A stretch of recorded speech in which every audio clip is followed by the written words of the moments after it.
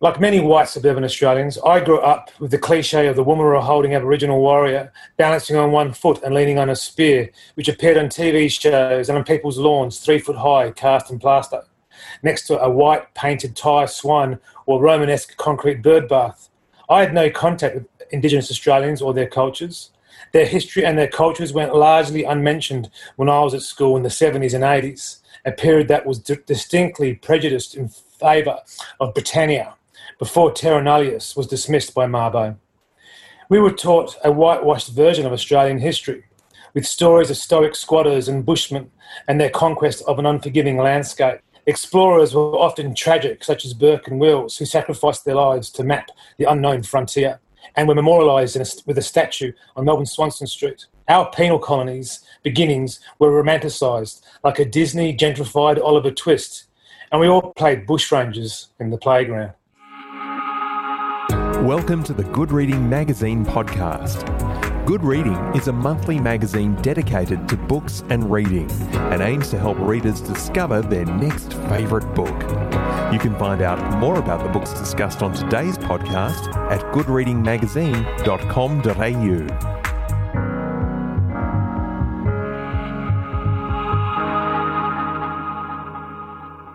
Hello and welcome back to the Good Reading Podcast. I'm Max Lewis, and today we're joined by Aaron Smith, a freelance journalist who spent 6 years as the sole editor, journalist and paperboy of the Torres News, an independent tabloid that was the sole voice of a predominantly Torres Strait Islander and Aboriginal readership in Australia's most northern outpost, Thursday Island. Aaron's new memoir, The Rock, uses his time as Thursday Island's voice to hold a unique mirror up to Australia, our colonial history and our gaping cultural and moral divide. Aaron, thanks so much for joining us today. Thanks for having us, Max. It's great to be on the show. So your memoir, The Rock, begins with quite a cathartic 4-letter word, as you put it in the book, which sort of lays out your attitudes towards so-called Australia quite clearly. What was your thinking behind such a, brash opening to the book?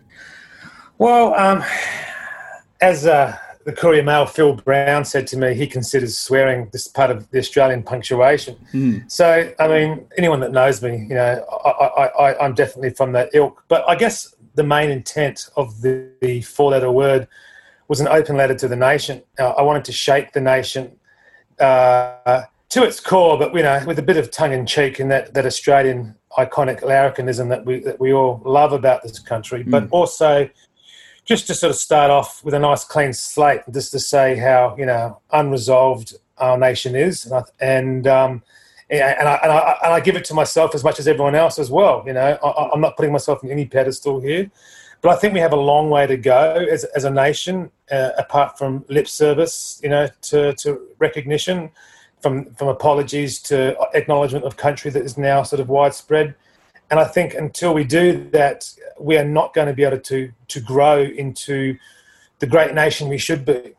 And so that's why I sort of said F you to the nation and myself and everyone in between. The Rock follows your time as the journalist for the Torres News, which ended in 2019 when the magazine merged with its sister company. How did The Rock come about after that? Had you started writing it while you were still working for Torres News, or did it sort of come afterwards? Yeah, look, I mean, I knew fairly early in the piece I was going to write about The Rock. I was an author before I was a newspaper editor. I became a newspaper editor to keep me in the level of poverty I've grown accustomed to as a writer. So I knew that it was a fascinating place, and so I started by doing a lot of research into history and delving into whatever I could get my hands on in those first formative years. But I knew early on that I was going to write about it. I just wasn't sure quite what until I was sort of halfway through it, which seems to be my process in my other 2 books. I start writing Stream of Consciousness, and then the narrative arc sort of appears. Even though it's non-fiction, it all solidified actually when former mayor of the Torres Strait Inner Island communities, Napu Pedro Stephen AM, said to me on a dinghy coming home, he explained to me the nickname that Thursday Island, the administrative hub of the Torres Strait, as the Rock, that was used by the bureaucrats sort of disdainfully, sort of as an allegory to Alcatraz, the Rock. And then that's when the penny dropped, because it was the rock. The TI is also an allegory for the third rock from the sun, because it's a little slice of humanity and all the trials and tribulations that we have as a nation and as a planet sort of played out on this little 3.5 square kilometre island. So that's when it all sort of fell into place. And I'd been writing a blog up until that point called Going Straight, which I then dismantled and pulled down, and sort of took sections out of that and pulled my research together. And it was another couple of years of writing while still working that The Rock was finished. And it was probably the first draft was finished in 2018. But I was emailing my publisher with amendments to the day before going to print, because things keep happening, and I still write about the region for The Guardian and other publications. And I wanted to, there was always one more detail that I wanted to get in. So I guess I was very emotionally invested. And you mentioned you sort of wrote it in a stream of consciousness style. So I'm curious exactly what you think The Rock is. It's not quite a memoir, but it's not quite a collection of essays either. What would you quantify it as? My first two books are first-person memoir-based as well, and it was funny. I had a lot less of me in this one, and then Barry, my publisher from Transit Lounge, said, "No, let's bring more of you back into it, because it's what he wanted to read." I guess it was a lot more drier before Barry's suggestion. I wanted to make it a definitive resource where people could understand the aspirations and the struggles that the First Nation peoples have had, and using my first-person experience to peppered with anecdotes, with run-ins with prime ministers and governor generals, to sort of drive it along and give it some sort of almost comic relief for my interactions throughout some pretty heavy material. I wanted to be second in the back seat as a backseat memoir, I guess. Although this book is about the aspirations of Torres Strait Islanders and First Nations people all across the country, this book isn't actually written primarily for them. They've lived and experienced that intergenerational suffering and trauma. It's written for the other 97% of people that don't know. For me, it's the big takeaway, I guess, that I got from living in community is about that sense of place and of belonging to a place and knowing country. As suburban Australians, we are so displaced.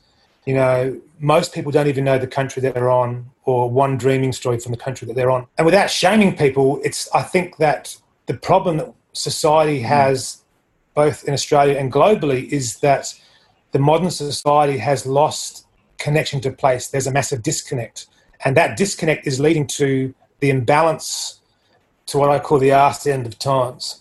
And that disconnect is what's, the Industrial Revolution, the end of capitalism, the overconsumption, the narcissism of social media stems from a lack of connection to place. And I think that is the one great lesson that Indigenous people the world over, and I've lived with Indigenous people from the Amazon to the Andes, and sat with holy men in the Himalayas. It's painfully simple wisdom, and it's just love, respect, gratitude, humility, and having a connection to place, I think, is the first step to us reversing this catastrophic downward spiral that we're plummeting towards, and what I think is the last decade humanity has, that we're already a third of the way through. And I think that if we stop and breathe and learn to connect to place, and the easiest way to do that is just to connect with whatever the local mob is of your area. And there's no deep mysticism with Indigenous connection. It's just, as an Aboriginal fella told me the other day, it's all empirical observation. It's science's observation. We've just been observing for tens of thousands of years. That's all it is. So we know how to read country. We know what things mean when things happen, and we know that we can read that. We've lost that in our modern society, and I think if we were to get that back, it would go a long way to healing. And it's something that transcends politics. And you mentioned your first two books, them being Shanty Bloody Shanty and Chasing El Dorado, which were both also travel memoirs of sorts. How did your experience writing those two books inform your work on The Rock?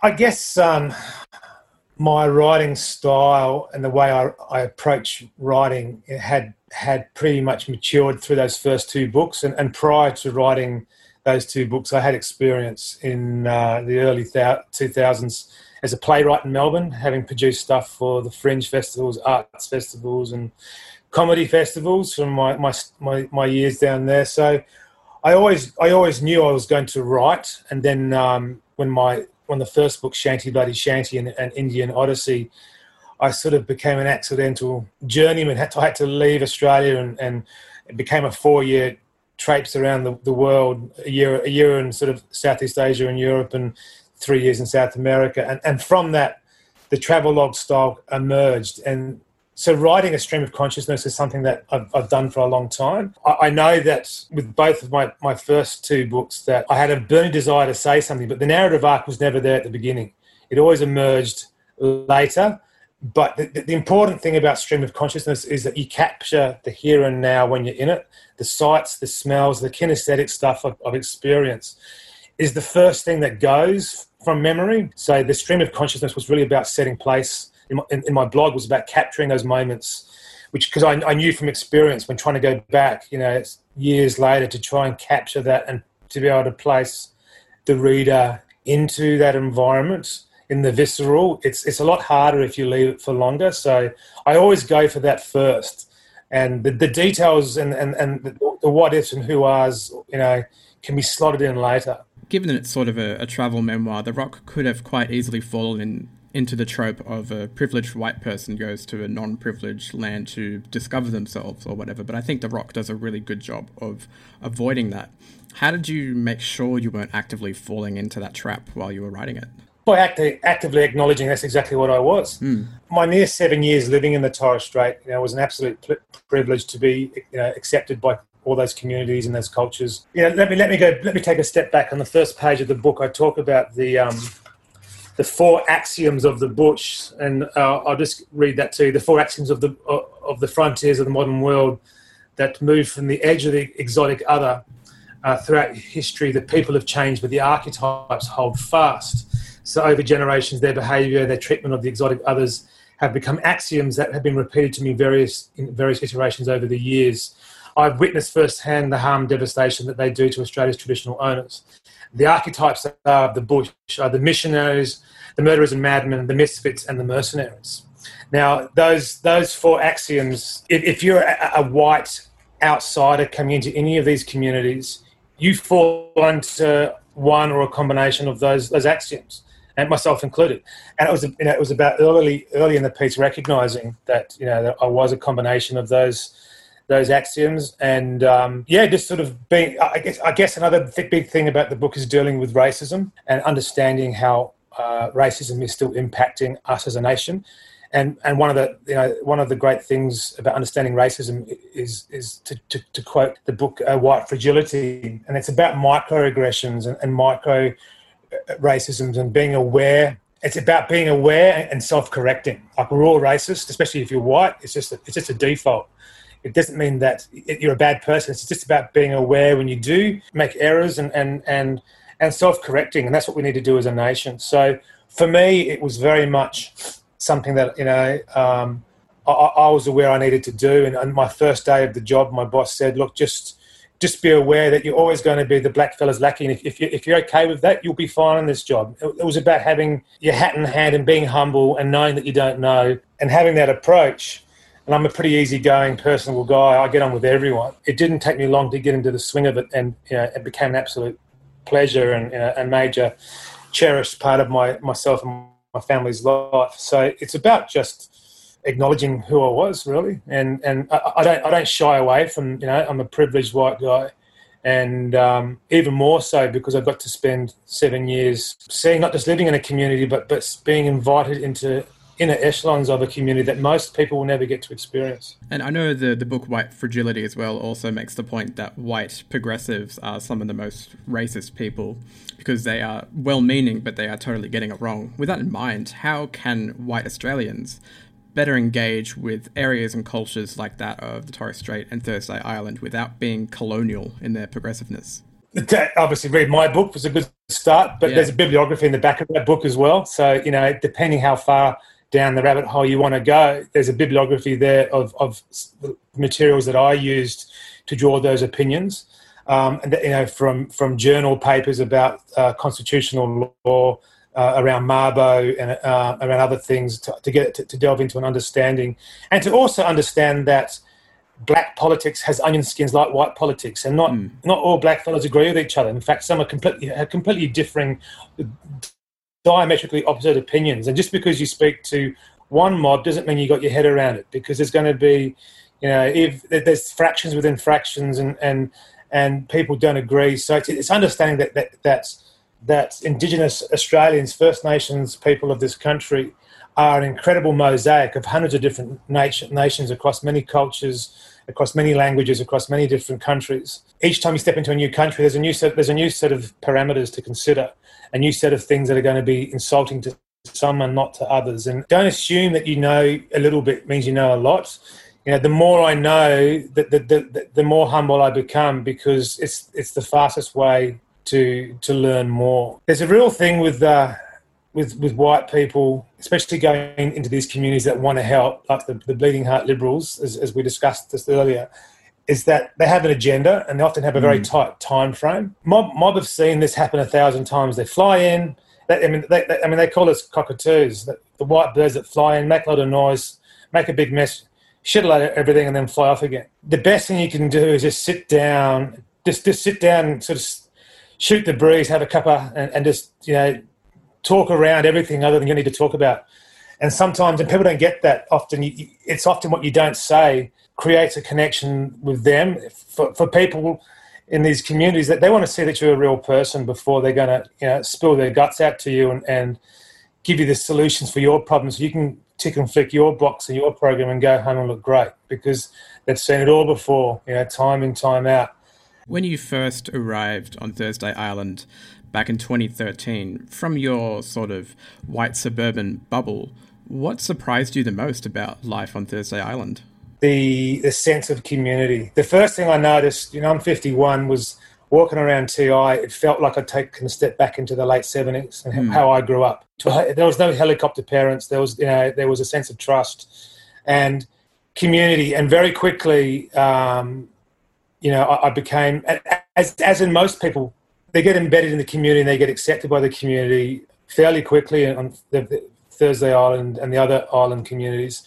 And, it's like my daughter was 2 when she arrived, and after a year or two, when she was speaking Creole and hanging out with all the local kids, I'd go down low tide looking for my daughter, and I'd look down the beach and I'd see an old auntie down the beach, and I'd just do a hand sign. Have you seen mine? And she'd go, yeah, with mine down that way. And I go, okay. When the sun goes down, could you send them back my way? Or by sign language. Yeah, cool. And I knew that my daughter, I couldn't see, in shark and croc-infested waters. She was down the beach somewhere playing with a bunch of other kids, but there was an auntie, there's a grandmother down there eyeballing all the kids. And when sunset comes, she'd growl my daughter and say, get home, and it worked. I mean, that sense of community still endures for me. I still talk to people, there. I know you don't get that in suburbia. The quarter-acre block cut off by a 5-foot paling fence, when no one gives a rat's ass about their neighbours, and there's dog-eat-dog. Even moving now to Cairns, we live in a little 4x4 block of flats. And the first week we were here, we went and knocked on all the doors and introduced ourselves and said g'day, and they were like, people were shocked, but we've now developed friendships within our little unit, because that's how, island people roll, and that's what my daughter has grown up with, and I don't want to lose that. And I think that that's an enduring quality that a lot of people that come from down south, go up and live up there, take away, is that sense of community. Talking about your work with Taurus News a bit more, I think one of the most interesting things was how often you thought that you would be the last person to report on a particular event happening there because you had to go to print and all of that, and then you find out that you were the only person in the country talking about it. With that in mind, is there a particular story or stories that you're most proud to have broken? There's actually a stack. I mean, I won a couple of Queensland Clarion Awards for the work I did up there. I guess that the most significant ones were the work around traditional owners, registered traditional owners who have been locked up in detention centres, both onshore and offshore, and some cases even deported under Dutton's amendment to the Citizenship, the 501 Amendment to the Citizenship Act, where people could have their visas cancelled on grounds of character. Now, what happened with that was when the Torres Strait, when PNG separated from Australia in 1975, there was a formation of something called the Torres Strait Treaty, which effectively resulted in a very porous border where, traditional kinship connections could be maintained. Essentially, so there was a lot of people that were born in Papua prior to 75 when it was still an external Australian territory. And by law, then, if you're born in an external Australian territory, you're Australian citizen by birth. And then under the tightening of the screws, which is especially so in 2014 under Dutton, a lot of those people didn't realise that their citizenship had been cancelled and they were put on something called a permanent stay visa, unbeknownst to them, even though they've held Australian passports, voted, served in the military, worked, paid taxes. And then so you're getting some of these people that an accumulative 12 months of jail time, all of a sudden having Border Force rocking up, when they're coming out of one guy got into a fist fight and got 6 months, got out of jail, and before he could even get home to his family, Border Force flew him from Cairns to Western Australia. It took him 6 months to get hold of a telephone to tell his wife where he was. He spent 2.5 years in detention, and I cover his story extensively. He's become a mate. He's since been released since the High Court decision earlier this year that ruled that First Nations people could not be considered aliens under the Constitution. Go figure. And since then, a whole lot of them have been released. And I was there every step of the way following that, and I broke some of the first stories, including the Bird sisters, the nieces of Nancy Bird Wharton, who's a famous aviator who went on the run, who had no criminal history, but they were told that they were no longer Australian citizens, and that went gangbusters. So that was some of my most proudest moments. But I guess the moment you were talking about breaking stories before, one of the most interesting ones was when Tony Abbott came up to the Torres Strait in 2015, and it was at a time when they were locking down on media, and despite my multiple attempts to try and get onto the junket, I'd been declined. But when community heard that I wasn't there, they snuck me on planes, boats and in four-wheel drives, and I was everywhere the Prime Minister was before the Prime Minister was, including the places that the other media weren't allowed to be seen. And I remember being down on Murray Island, just down from the community hall where Justice Mohannan had held the High Court in 1989, leading up to the Mabo ruling of Terra Nullius, and standing there on the beach, just near there, and there was the media scrum, and Abbott compared himself to Nixon and how Nixon bridged the gap with China. And this is a week after Bishopgate. Yeah. And I thought, fuck, I'm 4 days off print. Everyone's going to make the connection about Bishopgate and his comparison to Nixon. No one picked up on it. I'm the only one in the country that wrote about it. I'm also the only one that wrote about when he said in front of a whole heap of school kids that it's unlikely any of them ever become doctors or lawyers. And I happen to know both a doctor and a lawyer from Mer Island since then. And that was some of the things that I picked up. And on that Bishopgate thing too, I mean, I also covered how 3 Black Hawk choppers had flown up from Townsville at a cost of $30,000 an hour, 6.5 hours each way. So 1.5 mil round trip. They got sent straight back because of Bishopgate. And I'm the only one that talked about that. And in fact, that was raised in the Senate's Estimate Committee by Senator Jan McLucas for a please explain, because everyone was complaining that the visit cost $200,000. I'm going, what about the $1.5 million for the Black Hawks that weren't used, that never made the budget? Yes, I could go on, but that was probably my most enjoyable moment on the job. With your time at Taurus News behind you and now The Rock out in the world, what are you working on now in your career? I've got a couple of projects on the go. So after The Rock is launched and early next year, I do have... I'm going to move away from memoirs. I'm going to do a composite of all the characters I know from my earlier life. I haven't written prior to 2005, primarily because I was just too wild. And there's things and circles and people in very sketchy places that I knew in the early 90s hanging out in Melbourne I probably can't write about. So I'm going to be working on a series of books or even possibly a screenplay around a character who's a journalist, kind of like Rake, but a journo. And I'm also working on a young adults book as well, which is principally for my daughter, who's now 9, and revolves around a story we've been telling each other at bedtime for years. So, so that's what I'm working on now. But I'm going to be looking more at screenplays as well. I think I write quite visually, and I'd like to break into that medium again. I've done some sort of guerrilla filmmaking in my younger day, but I'd like to sort of move back into that sort of area. And I will continue to write as a journalist. I still write for The Guardian and SBS Online from time to time, and the Australian Geographic magazine on the more sciencey sort of environmental stuff. So I'll be keeping my hand in with that moving forward. But yeah, when my wife lets me delve off into my writer's corner again after some quality family time, which I have to mention, I do owe everything to my wife, who has been there every step of the way in the last decade of my writing career, and a very patient and understanding woman. So it's good to have good support behind you when you're a writer, because it can be a very lonely craft and a long time between paychecks. Well, Aaron, thank you so much for joining us today. Absolute pleasure, Max. And again, thanks for your time.